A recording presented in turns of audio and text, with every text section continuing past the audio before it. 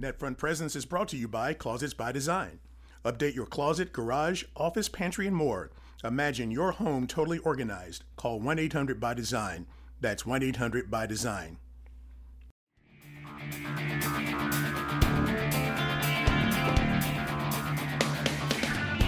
Welcome to NetFront Presence. I'm Jeff Gordon of the Post-Dispatch, joined by Matthew DeFranks from Sun-Splashed Winnipeg, where our heroes are about to play a tough back-to-back stretch. But Matthew, a little bit of news. You go up to the Motown to get your Little Caesars pizza and such, and yikes, the Blues got jumped early, particularly Robert Thomas and Jordan Kyrou and the Pavel Buchnevich line, and kind of a disastrous game, and Drew Bannister sent a message. Yeah, that was one of the worst games of the season. I think there is some recency bias when we look at, worst and best games of the season. But that one in Detroit, 6-1 lost to the Red Wings behind 3-0 after 5.5 minutes, 4-0 after the first period. That one is up there. I mean, there's that 2-game stretch back in November where they lost to the Sharks and then they lost to the Kings, both in pretty ugly fashion. That one might be the only maybe contender, or maybe that one after Thanksgiving against Nashville, where they kind of fell flat. But Saturday was a rough go, and there were really kind of just errors everywhere when you look at the first period and what happened, and between neutral zone coverage or offensive zone turnovers, or even putting a puck in off of someone else. The power play was, Perunovic falls and Bennington takes a penalty. Like, there was just so much that went wrong for the Blues that period, and it didn't really get a ton better in the final 40 minutes either. So definitely one that was disappointing for the Blues, and kind of continued this little downswing that they've had since winning, I believe 7 of 8. So yeah, definitely a rough one for them. And as you mentioned, a rougher one for Robert Thomas, Jordan Kyrou, Kasperi Kapanen as well, all benched in the third period to different extents. Thomas and Kyrou each had one shift, and Kapanen didn't have any. And after the game, Drew Bannister said that he would address it with the players individually, and we talked to him after practice yesterday, and he said he did, and that the message has needed to be sent, and that the expectation has been set. If you don't reach certain levels of competitiveness or efforts, you're just not going to see the ice, and that's kind of the message that Drew Bannister sent. Well, Jordan Kyrou's gotten that message a lot, so nothing new for him to hear it from the coach, whichever coach he had with the Blues. But this is the new territory, somewhat new territory for Robert Thomas, who's really emerged as a strong all around player. For a young player, he's certainly one of their team leaders. He's their cornerstone going forward. For him to get a spanking like this, a bit more unusual, and I'm sure a little harder to take. It's unlike Kyrou, he's not used to hearing this. Yeah, and he's having the best season of his career, right? And he was coming off of a 3-assist game against the Islanders. He's been their number one center. To me, he's the only untouchable guy in the organization because of his age, his production, his contract. Everything about what he does is a good thing for the organization right now. And to see him kind of be relegated to, bench door opener was not probably a good thing. And yeah, I mean, I still don't know how he feels about it. We haven't spoken to him yet about it, and I'm sure it wasn't a fun or happy-go-lucky weekend for Robert Thomas, and we'll see how he kind of bounces back today in Winnipeg. But yeah, as you mentioned, like, just not something you expect out of him, because he is such a pivotal player in all situations. To have him be benched for pretty much the whole period. Yeah, I think when you look back at what happened, it was so easy for that line against the Islanders. I mean, they were just getting little resistance, so they could skate and pass and deke and pass some more, and they were just basically, the Islanders didn't defend them, and it was a super easy game for those guys. They could have had even more points, that line. And I guess there's always that danger when it's easy. Then that game was over before it started for that group as they got jumped in Detroit. A team, by the way, the Red Wings were playing really well during the new year. So they shouldn't have been surprised that Detroit would come out and play well with getting Kane back, getting DeBrincat going a little bit, and just they've been playing well since the turn of the new year. But I guess when it's easy one night, it can sure be bad. Should really hard the next night. Yeah, and I think that's more the surprising thing because we talked about Thomas, and I think I counted it was 21 points in this 13 games before Saturday, and you look at Kyrou, and he'd kind of been starting to heat up goal scoring wise. It hadn't always been there this year, we know, but kind of been getting going recently, and you would think that maybe their recent play had kind of given him a little bit more grace, but that wasn't the case. And I also wonder, if this was a closer game, is the message still being sent?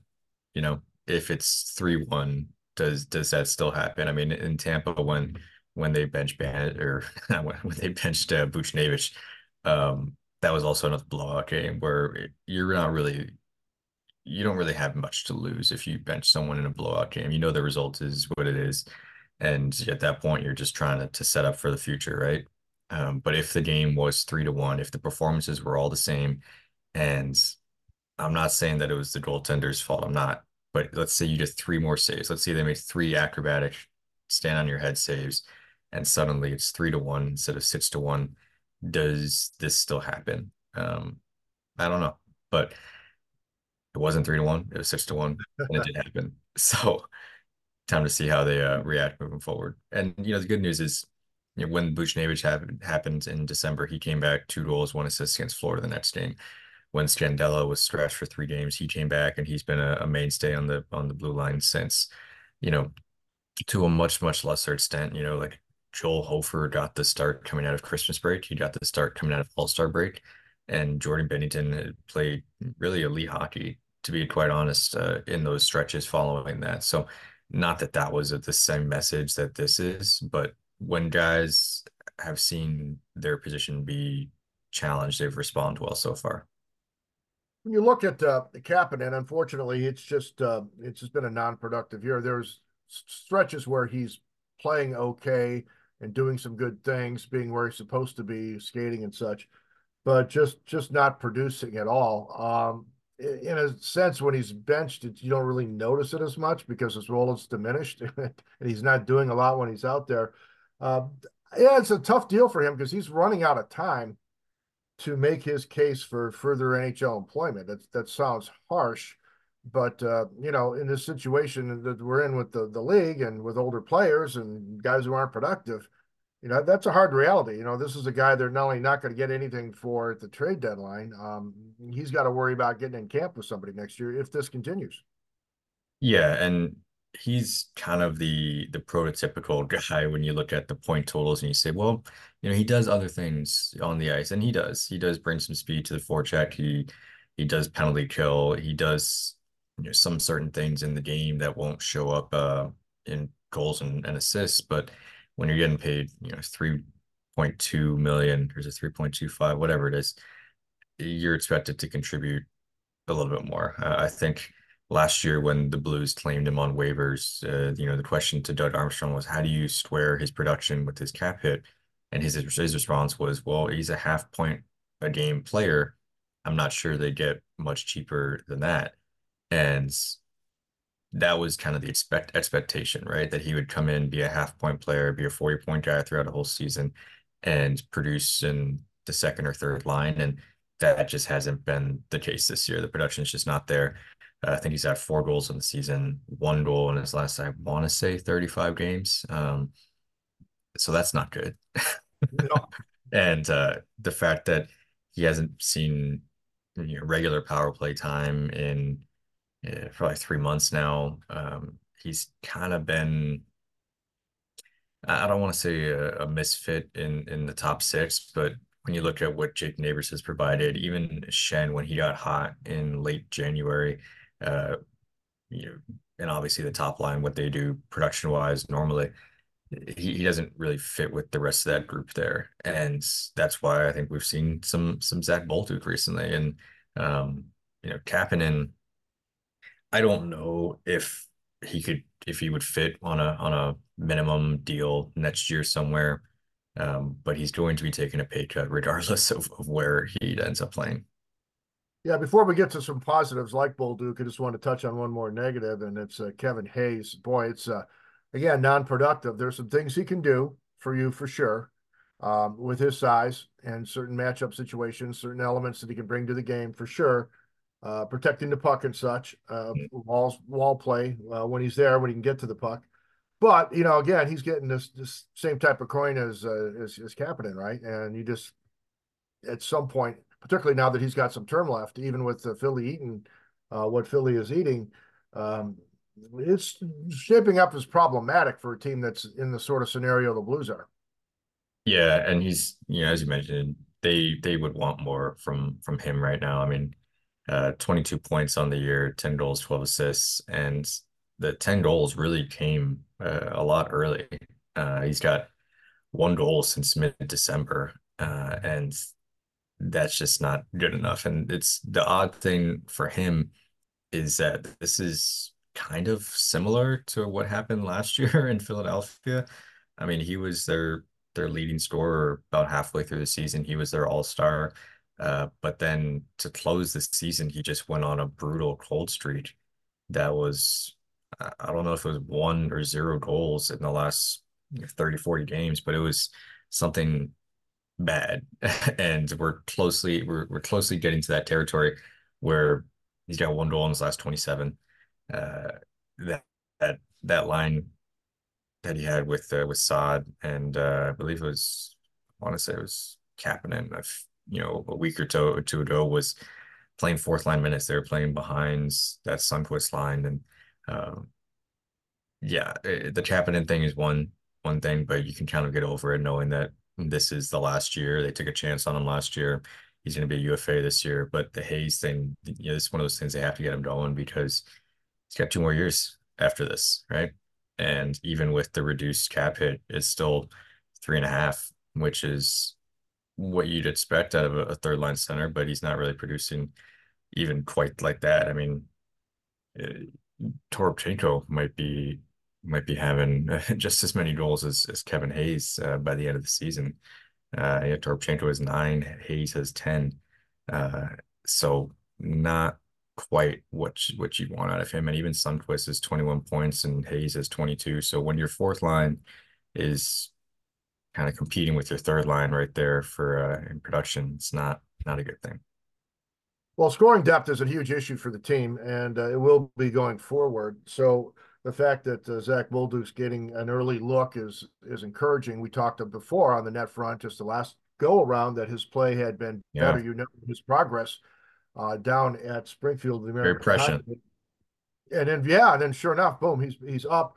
Not hard to like his offensive skills. And Braden Shin seems to enjoy playing with the kids, but what do you see there? And what's a realistic expectation? Mine would be that he plays for a while, then goes back to the A to once he got his taste, because this is the NHL and this next stretch of schedule is quite difficult. However, this team does need some scoring punch. Yeah, and I think there will be a wall that he hits, right? We see it with a lot of call-ups where they come up, they play a solid week or two, and then after that, I think you lose some of that newness, that edge that you bring, that hunger, and your game kind of can dip a little bit. I think we saw that with a guy like Matt Kessel. He played really, really well for about a month, and in the last couple of weeks has kind of dipped off, tailed off recently with his puck play and decision making and stuff like that. And with Bolduc, I don't know if that's going to come, but it does come for a lot of young players, right? And to see him get his first goal on Saturday, that's a good thing, big thing, just to see him kind of build some confidence. He played 23 shifts, which was the most out of any Blues forward, and sure that some of that was because of the benchings and dropping down to 9 forwards in the third period, but he did his best with those minutes. He's been on the power play late in the last 2 games, both blowouts, but he's still got a little bit of taste on the power play, and he's been kind of rotating through a bunch of different lines depending on situations, special teams and things like that. And right now, the roster is at 23, right? Like the Blues don't have to wait for an injured guy to get back anymore. You know, Falk's back, and uh, they don't have Rosen anymore. They don't have Kessel anymore. Like they have the 23-man roster that they don't need to tweak if they don't have to, right? So I don't think Alexandrov and Blais are taking Zach Bolduc's spot at this point in the season, right? So it'll be up to Zach if he continues to play well and the coaches have liked what he's done. I think he'll kind of stay up here. But if he tails off like some of the younger guys we've seen, it doesn't hurt to send him back to the AHL. Imagine your home totally organized. Closets by Design is offering 40% off plus free installation. Schedule your free consultation today. Call 1-800-BY-DESIGN for details. That's 1-800-BY-DESIGN. Well, as Drew Bannister noted yesterday, even in practice, you're seeing things that, he needs, that Drew's pointing out, that needs details of the game are so much more important here in the NHL. I mean, the competition level is so much higher. So not only has he had a chance to play a couple games, but also had a chance to go through a pretty intense practice where everything was being scrutinized. Interesting that the intensity of the practice, and also that the general manager, Doug Armstrong, was intently watching from his luxury suite out at Centene. He was keeping it very clean. He moved up to the window to and look down over some of the compete drills. So, Zach getting a taste of it. And again, this is a 2-track season, and he's clearly on the future track. And it's important to use this time. Whatever happens to this team the rest of the way, and they're still trying to get into the playoffs, they've got to use this season also for the long haul, to prepare for the long haul. And that was a great example. You're in a blowout game, just roll the kid, see what he does. Yeah, and I think the other thing I think that we mentioned in the last podcast is that he's probably ahead of schedule right now, being in the NHL. Like a week ago, we thought that he would just be in Springfield for the rest of the season, and that was going to be okay. He developed since the rough start to the season down there, and he kind of gotten going, and you liked where he was at and the success he was having, and that was going to be okay for the Blues if you just had him developing and getting ready to make a real run next year at a roster spot for out of training camp. But now you see him in the NHL and you say, well, he's a little bit ahead of schedule. So it's still not a bad thing to have him go back if he needs to. But as long as he's storing goals, the Blues will take that. Yeah, this is much better than trying to assess a guy in a preseason game against half of an NHL roster. Yeah. You throw him out in one of these games, and I assume he'll probably play both of them on this little road swing. But these are two really tough opponents. Yeah, tough trip. So tough trip. let's see what you got, youngster. So that's a positive. We talked a lot yesterday at the rink there about Kessel. Just an inevitable reality check for Matt Kessel playing, like Drew Bannister said, look, we're playing him fourth, top 4 minutes. He's a rookie, limited experience, and we're not easing him in here. He had to play top 4 minutes given the circumstances. And just, it was interesting to hear Drew explain what he thought was starting to go wrong with Matt, where he maybe trying to do too much, basically, and being in his situation where he absolutely needed to keep it simple and direct at this level to stay in the lineup. And he started maybe to try to do too much and press, and bad things happen. Yeah, it seemed to be a run of like bad luck a few weeks ago.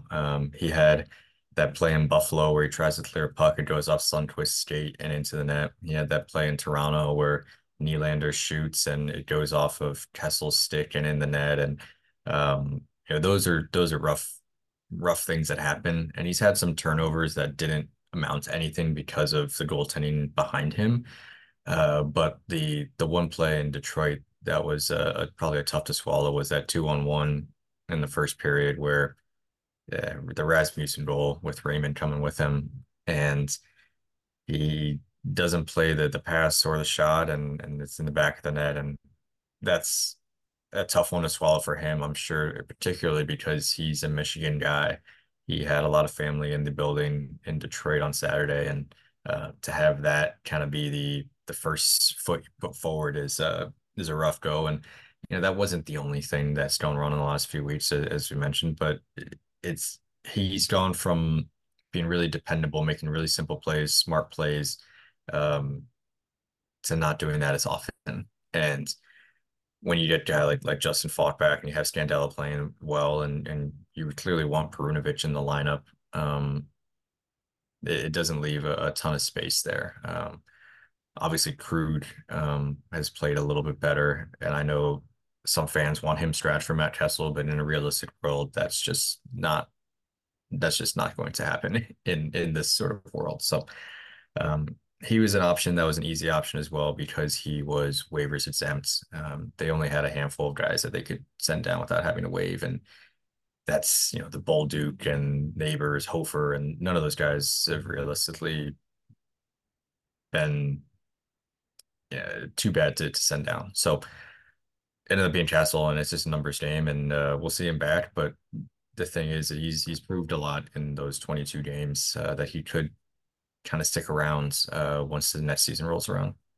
Yeah, doesn't much question at all that he'll be a permanent fixture next year in some capacity, because Marco Scandella won't be here in the final year of the contract, for instance, and Doug Armstrong will continue to look for a way to move one of the other defensemen, if there's any way humanly possible, just to try to realign his group and get younger on the blue line.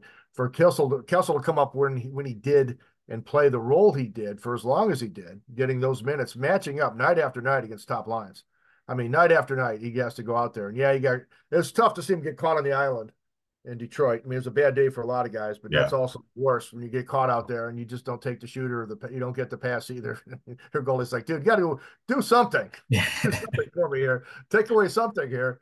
And he just got caught. But nonetheless, really important for his career. He's a guy that's elevated himself to be I think on this team, a 6 or a 7, you'd be really happy if your defense is good enough to allow him to be in that role, and on an entry-level contract for a couple of years, or a similar type pay, limited pay. I mean, that'll be a good thing. Yeah, I agree. Like he did well with his top 4 minutes, but that's probably not where he projects long term. If you're looking at him as a bottom pair guy that can be reliable and kill the occasional penalty, you're going to be okay. But I don't think he kind of projects as that top 4 ceiling. All right, good news. Justin Falk is able to come back from this injury. In the paper shuffle, he had been put on the longer term IR, but now he's recovered. He's had a couple of things go wrong here.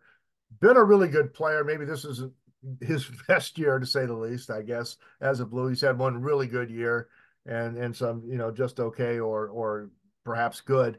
Not that level for him this year, but an important player and playing important minutes if he can come back. This will be good because, again, this stretch coming up, the road trip you're on, a tough game when they come home, and then, a very tough road swing after that. They're going to need Justin Falk. Yeah, and it's tough for me to think about everything good that he did in the early parts of the season because he's been injured so much recently. And when he did come back from that first injury in January, that was a rough go. Those 5 games were not very good for him in terms of turning the puck over, mismanagement, defending. Just wasn't the Justin Falk that we got accustomed to seeing. I mean, last year he was probably their best defenseman, right? And early on this year, he was okay. And if they want to be serious about making the playoffs and putting some wins together in this really, really tough stretch, honestly, a quick side note on the stretch, like looking at the schedule, you don't really realize how difficult it might be until you say, okay, at Detroit, and then you have Winnipeg and Edmonton are tough games. Minnesota's suddenly a huge game given where they are in the standings, and then you go on the road for 5 games, and you have 8 of 9 on the road against some pretty tough Western Conference teams that are in the playoff race or at the top of or fighting for the top of the division. And then you go out east and you have the longest road trip of the season. So the schedule's tough. And if they want to get through this, they're going to need a lot of different guys to contribute, and they're going to hope that Justin Falk is one of them. When you look ahead to next week, and it's something I'm going to write about for tomorrow, is there used to be The trade deadline's a thing, and I think it's going to be an active year this year, given the circumstances for some teams. Maybe not so much for the Blues, um, but fans, have to remember that, man, it is so much different than it used to be back in the old days, before the salary cap, before most good veterans got some level of no trade protection in their contract. That's become quite common. Those two elements has really made have really made it difficult for general managers to do what they used to do, which was just go crazy.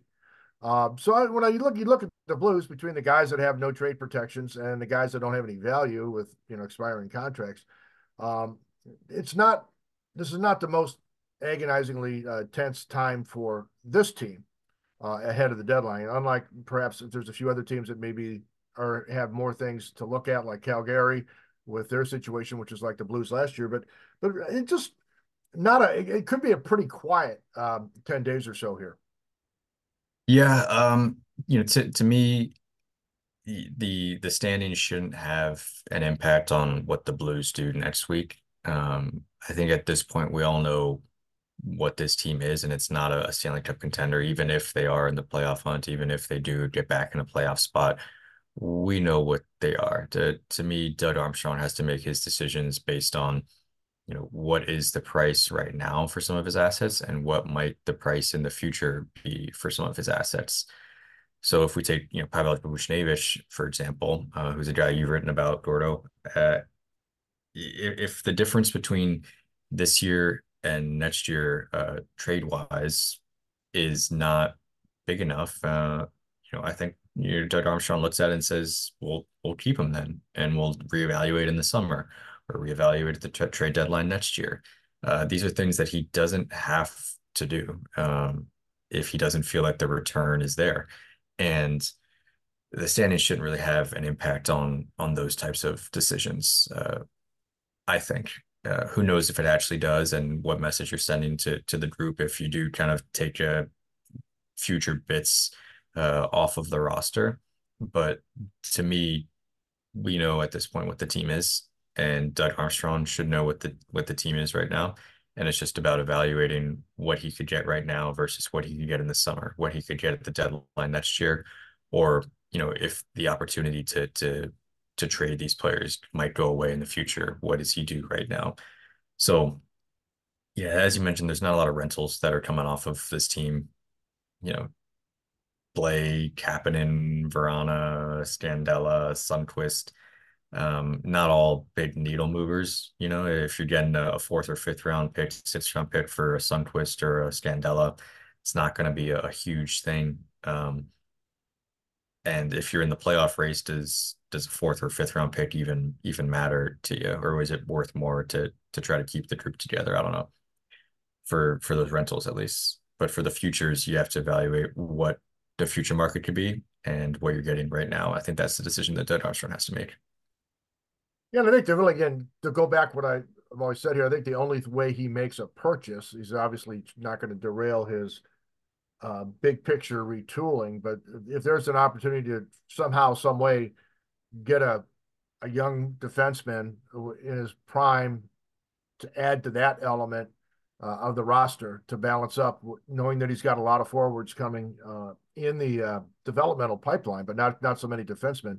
If there's a way to do that, and I don't know that there is, I guess that might be the only thing he would look at in terms of maybe making a hockey trade or even using some future asset to get something in the near term. It would have to be something that makes sense for a lot of years for this team, not for this year and next year, but for a lot of years. And those guys are so hard to find that if he had a chance to get one, I suppose he might. But good luck, because it seems like every team in the league's looking for a defenseman, and every team in the league would love to have another prime age defenseman.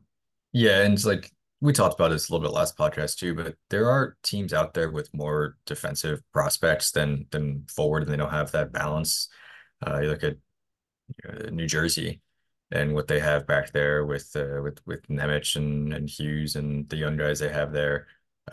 Buffalo's in a kind of a different situation where they're a little bit older, but they do have a lot of D back there that if they miss the playoffs again this year, which it looks like they will, what do they try to do to change the mix up?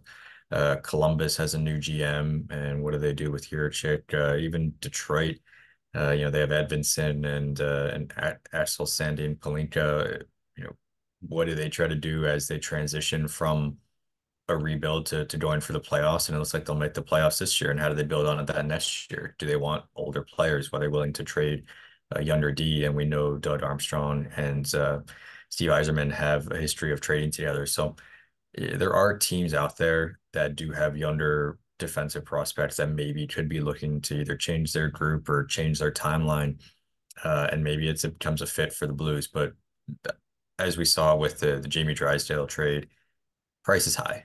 And when Drysdale is regarded as a top defensive prospect, and he takes one of the top prospects in the world to go the other way, that's a high price. So we'll see how it kind of develops. But it seems that there are teams out there that, who knows whether they're willing to, but it seems like some teams are in a transition. I'm thinking back to Yzerman. I scratched my head when he traded Roenick, and pretty good player. And I mean, he's been put into a pretty good role in Vancouver, to say the least, on a team that's go. But a guy like that would look good if there's any guy like that would be available to add to this mix. Yeah, I mean, the Blues have Quinn Hughes too. Yeah, that worked out. That's a pretty good landing. If Yeah. you're filming there, right? So that's pretty good. I'll just sit back here and just let this cat do what he does, and I'll rack up the plus, because when he's on the ice, the team scores. So, but anyways, and the other thing is, I'm shocked that, and I don't think anything happens, but boy, all this chit chat about Pettersson, because he's going to want stupid money in Vancouver. Vancouver wonders if it has stupid money to spend after locking in Miller, who was worth the money. So teams calling and saying, you're going to give up Pettersson? I don't think they would, but that's probably the wildest thing I've heard ahead of the trade deadline. Yeah, especially like this season for Vancouver, they're going for it. He's their top center. Like, there's not a chance. And he's just an RFA. What are you going to do? Yeah. Next year, you're going to offer sheet him. Well, they'll match. They'll find a way. I mean, Yeah, the offer sheet would have to be like 14 million for them not to match, right? Like you have to pay way over market value. All right, well, that's Matthew DeFranks. I'm Jeff Gordon. This has been Net Front Presence. A reminder that you can get all of our extra content that's not in the print edition, which is a fine product, but we also have on the interwebs a ton of stuff, tons and tons of video, lots of our podcast, of course. We're covering all of our sports with podcast videos, extra content. So a reminder that if you're catching us through your podcast app, that you do want to check out stltoday.com, our web version of the Post-Dispatch, and our app version on your smartphone or your tablet. So do check it out if you haven't already. There's a ton of stuff out there. For Matt, I'm Jeff. Until next time, see ya.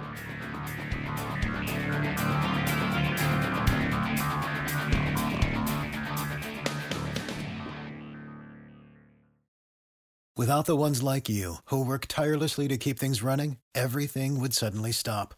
Hospitals, factories, schools, and power plants, they all depend on you. No matter the weather, emergency, or time of day, you're the ones who get it done. At Grainger, we're here for you with professional-grade industrial supplies. Count on real-time product availability and fast delivery. Call, click Grainger.com, or just stop by. Grainger, for the ones who get it done.